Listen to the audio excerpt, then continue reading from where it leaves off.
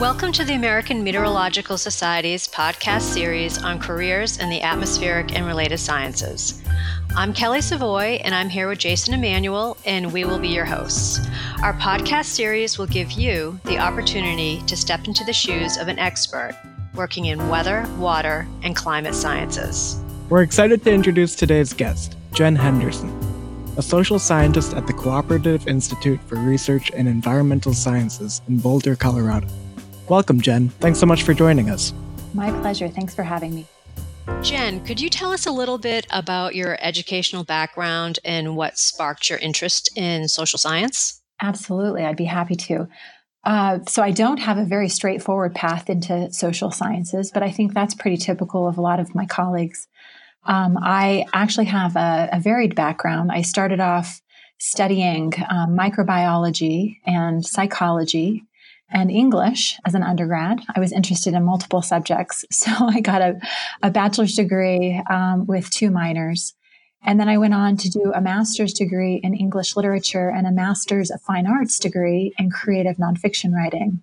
And I taught for a few years at some universities and thought for sure I was going to be a creative writer, a poet, a nonfiction writer. Pursued that until I joined a storm chase group at Virginia Tech in 2008. And we visited several different states throughout the U.S. as the students were sort of learning to predict supercells. We were busting with the weather one day and decided to head to Texas to Saragossa. And there in Saragossa, we went to the community center where there was a plaque that described a tornado that had gone through the area in the 80s. I believe it was an F4. And it had killed 30 people. And looking around the area, it still seemed as though the tornado, had hit maybe the year or two before. And I just remember thinking at that time, I was a writer and I was joining the storm chase to understand sort of the culture of storm chasing from a writer's perspective. But I was really struck by a lot of the questions that had to do with societal impacts. So, I ended up thinking about this for some time and decided to go back to school for my PhD. And that's what led me into the social sciences. Wow. So now, did you get your undergraduate degree in microbiology or was it in English? So I got a double major in English and psychology with a minor in microbiology. So when you switched and decided to get a PhD, did you have to take all those prerequisite courses, like all the calculus and other science courses, or did you already have taken some of those with your undergraduate? Yeah, that's a great question. So I think I remember it's been a while because I was preparing to go into the sciences. I originally wanted to be a microbiologist. I had taken, inorganic and organic chemistry, physics, calculus. I had taken several of the science kind of core classes. And then the last couple of years of my undergraduate, I took a class on poetry and a class on psychology and fell in love, I guess, with sort of the intersection of those two and changed my major. So when I came back to my PhD in the social sciences, I did not have to take any core science classes or math classes. But in part, that's a function of the fact that I'm a qualitative social science researcher. And so my methods and my approach to problems in the world don't require math or physics or chemistry. I had to take a whole new set of prerequisites in order to shift into being a social scientist. So could you give us an overview of some of the coursework and skills you learned in your graduate degree? Sure. So I got a degree in a field called Science and Technology Studies, which is an interdisciplinary field. A lot of people who went to graduate school with me studied, different kinds of science and technology related issues, and they did so through multiple kinds of disciplines. So some people would pick, biology, or they would pick something like physics as the area that they wanted to understand. So maybe they were studying nuclear problems. For me, I was interested in meteorology and weather prediction as my science and technology sort of focus.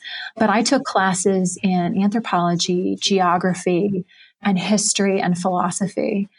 Those were sort of the social science and some humanities core that I pulled my theoretical frames and my methodological approaches from. So, for example, in studying the National Weather Service forecasters, which was part of my dissertation work, I spent a lot of time observing them in their naturalistic environment. So I would go into a forecast office and sit with them, trying to understand the warning process sort of firsthand. But I would also conduct interviews and focus groups. And those methods come from both anthropology, from sociology, from some geography, human geography. So those methods tend to be common to multiple disciplines. But the way I framed the problems, the way that I looked at the problems tended to come from STS, my core discipline.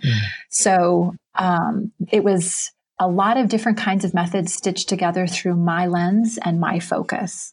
Wow, yeah. So had you always been interested in weather forecasting and warning, or what got you to go on that first storm chase, Yeah. So when I was younger, living in Utah, I grew up in a little community just off the Great Salt Lake called Sunset, Utah. And I think I was probably 10 or 12 years old, part of a Girl Scout troop. And we were up kind of in the mountains on the benches there. I can't remember what craft we were doing as part of our Girl Scout troop, but somebody said, "Hey, there's a tornado."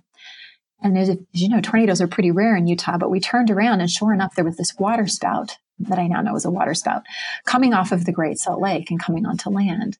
And a lot of the people in the group were pretty scared by this, but I just was fascinated. I stood and sort of watched this, kind of thin spindle of air, wondering what it was like and, what it was doing and why it was there.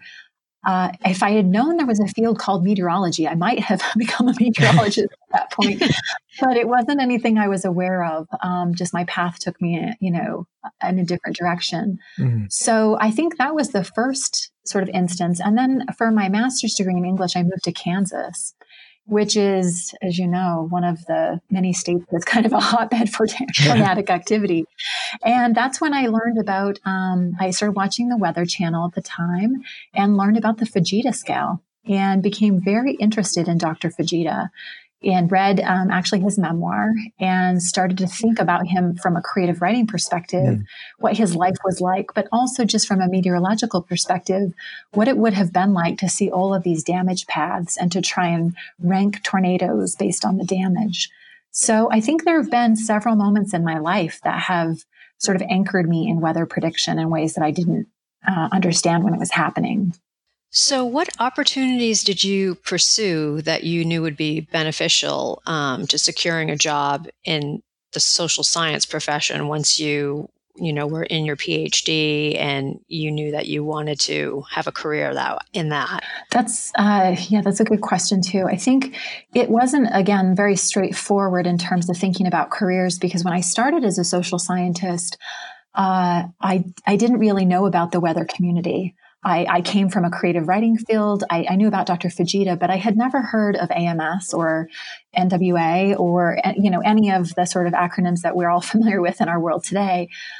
It wasn't until the Birmingham tornado in 2011 that I decided to go to the National Weather Association, which was there. And I found out that there were these communities, these societies like AMS, and that there would be other social scientists who worked in that sort of arena.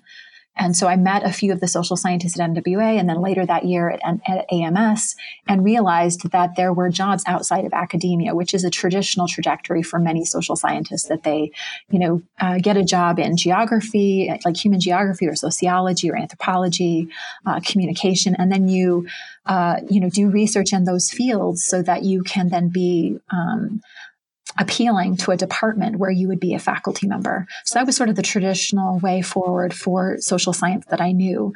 But in coming to these societies and meeting other types of social scientists, I realized there were other tracks. So I realized that a lot of those tracks, depending on which track you went to, a lot of them depend on publications and research, of course. But for the kind of position that I have, it was about writing grants and creating sort of a funding base for yourself and attaching to a research institute that's part of a university, that's a co-op with the university, but not necessarily within a department as a faculty member. And honestly, at first, I wasn't sure what direction I was going to go. I was torn between being a faculty member, being a research scientist, and even thinking of, the private sector, like what were the jobs in the private sector, doing consulting or user experience. There were a lot of different options. And so it was sort of thinking through what the career path would be for me that led me to apply to different kinds of programs. So let's see, in 2012, I believe, I applied to be part of the AMS Policy Colloquium. And that was really important in connecting to other members of the weather community and understanding that there were jobs even in Washington, D.C. or in policy arenas that I could be part of. And it also exposed me to a network, a huge network and community beyond just that 1 year. There is, many people may know the AMS Policy Colloquium goes on each year. And so you have these growing cohorts of communities that share this common experience. So that was really important. And the other thing that I did, I think that really propelled me on my career path as it currently is, I applied for a advanced study program predoctoral fellowship at the National Center for Atmospheric Research here in Boulder. And I got funding to come to Boulder and do some of my dissertation work as part of NCAR. I was in the Mesoscale Microscale Meteorology Lab, or M-Cubed, and got to meet several social scientists here. Rebecca Morris, Julie DeMuth, Heather Lazarus, Olya Wilhelmi, just a whole cohort of people who are research scientists doing social science work at the intersection of weather prediction and, operational communities, interests with the public, and social science. So, when you were in school, did you have any advisors that, gave you some inside information about different organizations like the NWA or the AMS, or did you just happen to, how did you find out about the NWA conference? I can't remember exactly how I found out about it, but most people in my discipline of STS had no idea the weather world existed either. They just didn't, not that they didn't know there wasn't prediction. They got their weather forecast, but they didn't know there was this community. Right. So I remember that when, the tornadoes of 2011 were going through the area, I was living in Virginia, so not too far from the Southeast where many of those storms were hitting. And I was captivated by those storms and just started, I think, Googling, who was studying these, were there papers written about this? I found a few names of some of the social scientists I mentioned from NCAR. And I'm guessing I just happened upon, a conference in Birmingham. And I decided to go rather last minute. The conference started, I think, on a Monday, and I flew out on a Friday and just decided to go and see what this was about. I had encouragement from my faculty members who said, if this is the kind of world that you want to study and you want to know what's going on, you have to be part of the conversation. You need to go to, this conference and just listen and see what the concerns are of this community. So, a lot of the faculty members were sort of in the dark as well.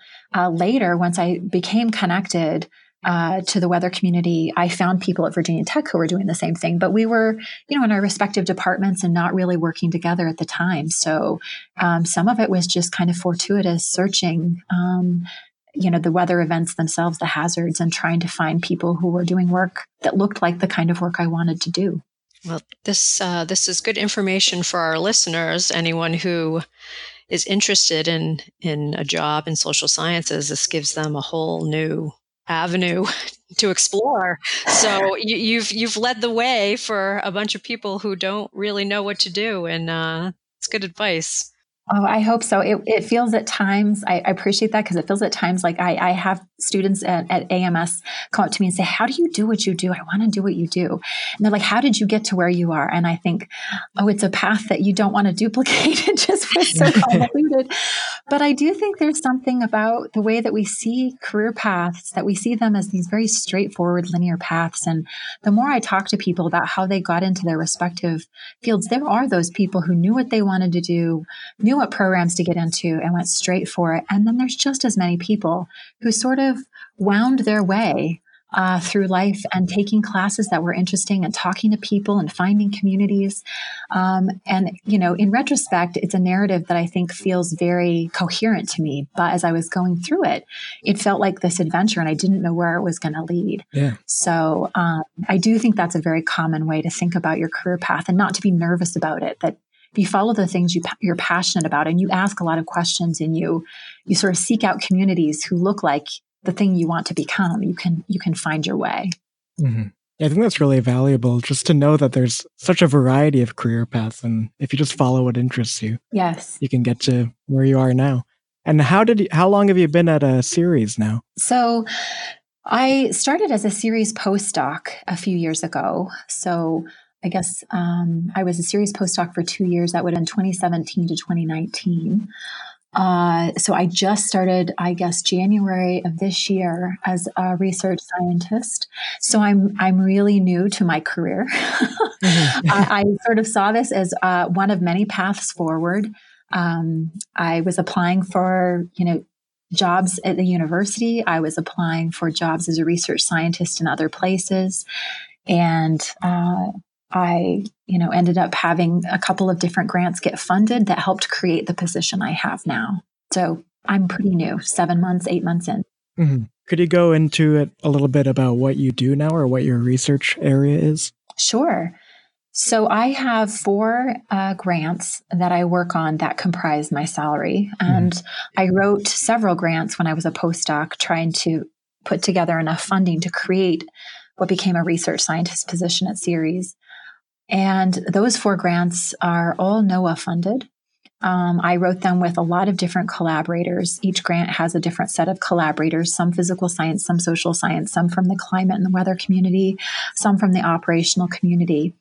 And so what I do kind of on a day-to-day basis now is I'm trying to plan my schedule so that I can meet all of the goals that I have for each of those grants, which include field work, which include, coordinating meetings with the different collaborators, which include overseeing, I have a postdoc and a few students that I work with from the University of Colorado Boulder, and sort of, putting together a daily schedule that can be very erratic depending on the week, but that has a mix of some field work or data analysis or data planning, that has a combination of budgeting and thinking about how to spend the money that came in from the grants and where it's supposed to go and how to coordinate travel and reimbursement and management on that end. And then also, of course, writing up the findings and presenting them at conferences. And then amid all of that, I volunteer with different societies and organizations. And I also do things as many of my colleagues do, talk to students, participate in other sort of service related activities, and think about future funding. I'm moving into that space, even just 8 months into my research scientist position, rather. I'm only 8 months in, but I'm starting to look at grants to fund me for the next couple of years. So it's a lot of different activities. No 2 weeks look the same. So since your job is so varied, do you have anything that you like the most about your job? Is there anything in particular that you do on a day-to-day basis that you're like, oh, I'm glad I have to do this today? Yeah, I actually love the variety. I think I love that I have different spaces that I'm in. I have an office here at NCAR, and I also have an office at the NOAA building, the Skaggs Research Building, where I'm in the Global Systems Division, which is part of the NOAA framework, and I have an office there. So I'm in different spaces and in different meetings. I like the variety. I think some of my favorite pieces of my job, though, are really collaborating with people that I respect. A lot of the grants that I'm on are with some of my favorite researchers and favorite scholars and thinkers. And it's so much fun to be in meetings with them and think about the kinds of data that we want to collect, to think about the kinds of problems we want to address. And then, of course, the other piece of this that is so much fun it's both working with the operational community. I do a lot of work with the National Weather Service and talking to them and learning from them about the challenges of weather forecasting and prediction, and trying to meet the needs of society, but also doing so with these great collaborators that include young minds, students, postdocs, just a variety of people. So I think I would not do well if my job were very similar day to day. I feel lucky that I get to do the job that I do. And what would you say is the greatest challenge about your job? Oh, I'm learning the challenges of my job. So I'm not sure if I know the greatest one yet, but it's definitely, it's a lot of time management, which is not something that you expressly learn. I mean, you sort of figure that out through school. You figure that out through different activities that you take on professional development and planning for your career. But grant management is a different kind of time management. And so thinking about how to coordinate with other people and keep multiple grants moving forward. I have 4 grants. I know people who have as many as 7 to 10 grants that they're on. So it becomes a really complex sort of negotiation to make sure that you're moving forward and meeting deadlines and coordinating with people. And then, of course, the other challenge that I'm just learning about is that because my grants are a 2-year sort of cycle, trying to figure out the funding for the next 2 years. Mm-hmm. So there is a bit of challenge of completing work that's ongoing while looking to the future for new funding opportunities. So I don't know yet what kind of challenge that will be because I have current funding, but I'm imagining that there could be challenges in terms of making sure I'm fully funded and have a salary for the next 2 years beyond this first 2-year grant cycle. Right. That makes sense. So you mentioned that you didn't have a clear path when you started to become a research scientist. So is there anything that you wish you had done differently in your career, or do you kind of like the way it all worked out, the adventure, as you said? Yeah, I don't think there's a whole lot that I would change in retrospect. I feel like in seeing sort of the lay of the land in terms of jobs, if I were thinking about the audience who might be listening to this podcast, I imagine there are a lot of people who come from meteorology or atmospheric sciences or climate, contexts who are interested in doing social science work. And so they might have a background in science, but be interested in adding some social science emphasis to their program. And I think that that's a really smart way to move forward because as I've found, the academic model is really the clearest and most open to social scientists of all types. If you're a hybrid, what I call a hybrid scholar, somebody who does like meteorology as a bachelor's degree, and maybe you move into communication or some other sort of sociology or human geography for a master's or a PhD, you have then 2 different kinds of expertise that you can draw on for jobs.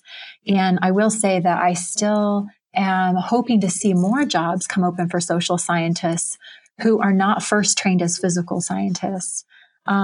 So there's a lot of job opportunities out there for social scientists, but they get advertised through NOAA or they're advertised through research communities where they prefer you to have a background in physical science as well. That's starting to change, but it's something I don't know that I would go back in and do like a meteorology degree per se. I like the training I have, but I do at times feel like there's a disconnect sometimes between, an understanding of what social sciences are and who social scientists are, and the kinds of work that they do in this context, and their training. Mm-hmm. So I think that if people are coming in with both a physical science and a social science kind of training, they're maybe better situated for the job market than I've been. But that hasn't prevented me from getting the work I want. It just has made it a bit more challenging. So would you say that it's mostly universities or places like NOAA where social scientists are hired? Or, are there any other private sector type jobs for social scientists? Yeah, I would say that the primary place where most of the social scientists who come from within the weather community, the weather enterprise, a lot of them are within academia. That's sort of the home. So they collaborate with other communities with NOAA. They get research funding from NOAA or they collaborate with partners in NOAA. That's still a primary mechanism for being hired. Within NOAA, I'm not familiar with many lines that are like actual jobs that are available to social scientists. There are some, but there's not as many in NOAA itself, unless you have a physical science background. I tend to see more people come from a physical science background who then transition into a social science background, having better success within NOAA. I think that's changing, but I think that that's still a space where we could use more social scientists. And then the private sector is really interesting. It's not as familiar to me. I'm starting to become more familiar with how social scientists are used or hired in private sector. And it's often a lot of user experience research. So people who are working at the interface of, product and technology design with focus groups and understanding how to improve, predictive tools or other kinds of products that users might use, and using social science methods to apply to that. So interviews, focus groups, just a variety of different skill sets that way. Yeah, that definitely makes sense. I could see the private sector using social scientists specifically for that. Yeah. And there may be other ways that the private sector, hires social scientists. As I said, it's the field that I'm least familiar with in terms of social science, just because of the path that I took came through academia and into research. And so, but I'm sure there are more ways that they hire social scientists. I'm just not as familiar. Mm-hmm. So you'd mentioned getting to work with researchers who you really respect and admire, but along the way, did you have any mentors who provided you with career guidance or advice? Yeah, I did. I had several. And I think there's more the formal mentors that you think of, my advisors, like my postdoc advisor, Lisa Dilling. They're my PhD advisors from STS. So, Gary Downey and Saul Halfin. These are people who sort of came into my life as mentors. That was their job. And they did a wonderful job of helping me see sort of different paths forward and alternatives. But a lot of the mentorship that I've received came very informally. It's sort of, you put out into the universe, I'd really like some mentorship. And then you sort of find people who are doing work that you're interested in or take an interest in the work that you're doing and have come up and talked to you at a conference or that maybe you met in another kind of networking event. And you just start a correspondence with them. And they tend to be either, junior to you in a certain way, and you become kind of a mentor to them, or they're senior and you ask them advice. So there are, I think, a larger set of informal mentors who might not even consider themselves mentors if I asked them, but they have been mentors to me in very important ways by teaching me how research is done, by talking to me about career paths and alternatives, by inviting me into different spaces and conversations with people, to be part of a workshop, to be part of a colloquium, inviting me to speak at something. You get invitations into these worlds to be an attendee, and you start to open up the possibilities of how you see yourself and also the networks that you tend to move in. Mm-hmm. So both formal and informal mentorship, I think, has been really important to me. So you're currently a member of the AMS Council. Can you describe your duties as a council member? Yes, this is one of sort of a huge honor for me. It's something I never expected to happen. I was asked to, be a member of council, was voted in by the council itself as a fifth member. So you can get into council a couple of different ways. There's like the broader membership that votes on nominations that are solicited by the nominating committee. And then once you're a member of council, they solicit from the council members other additional members that should be included to round out the expertise, the different sectors. And so I was nominated and voted in that way. So I spend a lot of my time with my colleagues who are council members thinking about the governance of AMS. That's sort of our main goal. And that can range from, thinking about the budgeting issues and the financial sort of health of AMS and voting on budgets and voting on different measures and changes to the budget, to thinking about emergent issues in society that come up as important to AMS membership that we would want to weigh in on. So, recently, a lot of, sort of interest in and importance of the Me Too movement and thinking about harassment and bullying and sort of professional conduct has become a really important tenet of AMS. It's been there all along, but it sort of, the profile was raised. So there's a task force that's looking into professional conduct. There's a ethics committee that's been convened. So these kinds of emergent things that can happen in society that become important to AMS, and the council sort of takes the lead on thinking through, does it necessitate, new committees or boards? Does it necessitate activities or task forces to look into what to do? So we are involved in a variety of different kinds of activities as the council. We meet every fall before the annual meeting. So we'll meet in September in Boston, and we have a meeting to look at some of the items that are sort of on the agenda, as again, ranging from financial to sort of internal infrastructural and membership issues. And then we meet again at AMS and do some of our larger sort of voting and discussion there.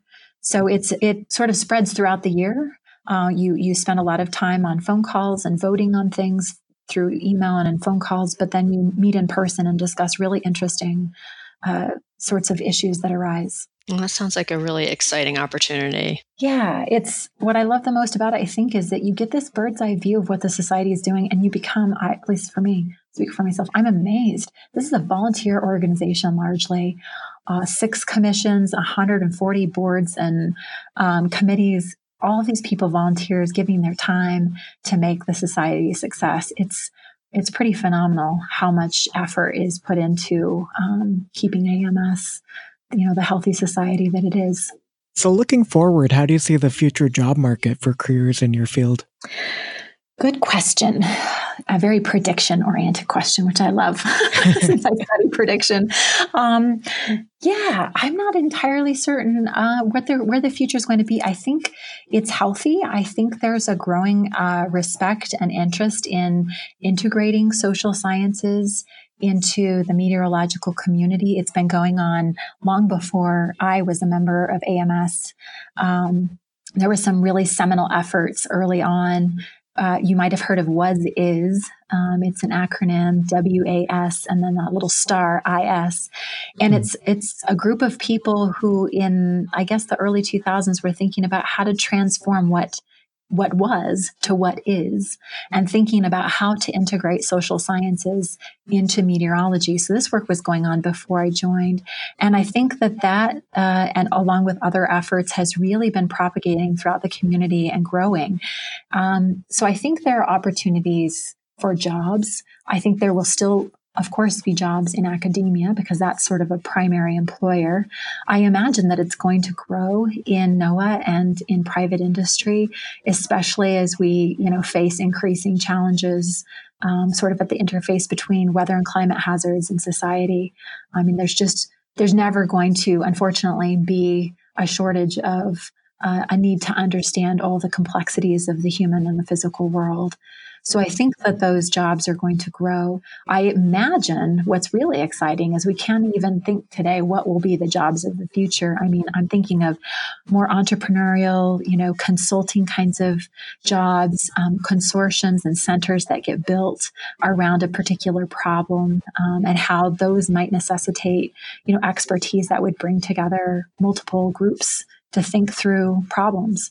Mm-hmm. So I'm more excited about the kinds of jobs I can't even imagine that will exist in the future than the kinds that exist today. So given the current job market, if somebody was applying for a position as a social scientist, what would you consider some must-haves on a resume? Would it be more internships, or do you think people are looking for individuals coming out of school who have some type of experience, field experience, or, they've done some work outside of just university? Yeah, I think that's a good question. I think, so I would say that it depends on what job you're going into, of course, tailoring your resume to those sorts of fields. But I think having a really strong base in a set of disciplines or a discipline, so that the theories and the methods of this, whatever social science field that you're you're sort of an expert in. If you're an anthropologist, for example, you'd want to make sure that you've done a lot of ethnographic work, which includes observations and interviews and focus groups. You'd want to make sure that you had presented, conferences and that you had published. But you'd also probably want to think about, other kinds of job opportunities that anthropologists could be involved with in private industry, and that might include internships. Some of my colleagues, the students that I work with now, have done internships, for example, at Yahoo, at Google, Twitter. So thinking about where, if you're interested in, for example, communication of weather information, thinking about the platforms and the employers who are creating those platforms and where you could go to do internships with those. So I do think that's really important. But also say, thinking about leadership. One of the things AMS has is the Early Career Leadership Academy that they just started a few years ago. And I was part of that. And it was wonderful to think about leadership skills in a very formalized way.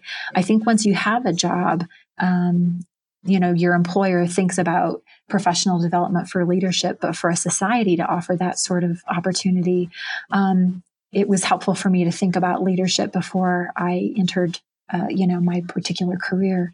So I think looking for opportunities either through your university or societies or even, other sorts of networks that you might have where you can gain sort of a perspective on the kinds of skills that employers might be looking for, things like leadership that show that you're interested in not only maybe being, a good employee, but also taking the lead on some project or becoming somebody who shapes the vision for your particular employer at some point is important. That's great advice. Thank you. Mm-hmm.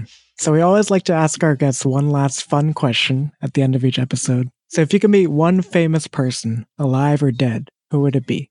All right. So this is pretty easy for me. I would meet Dr. Tetsuya Fujita.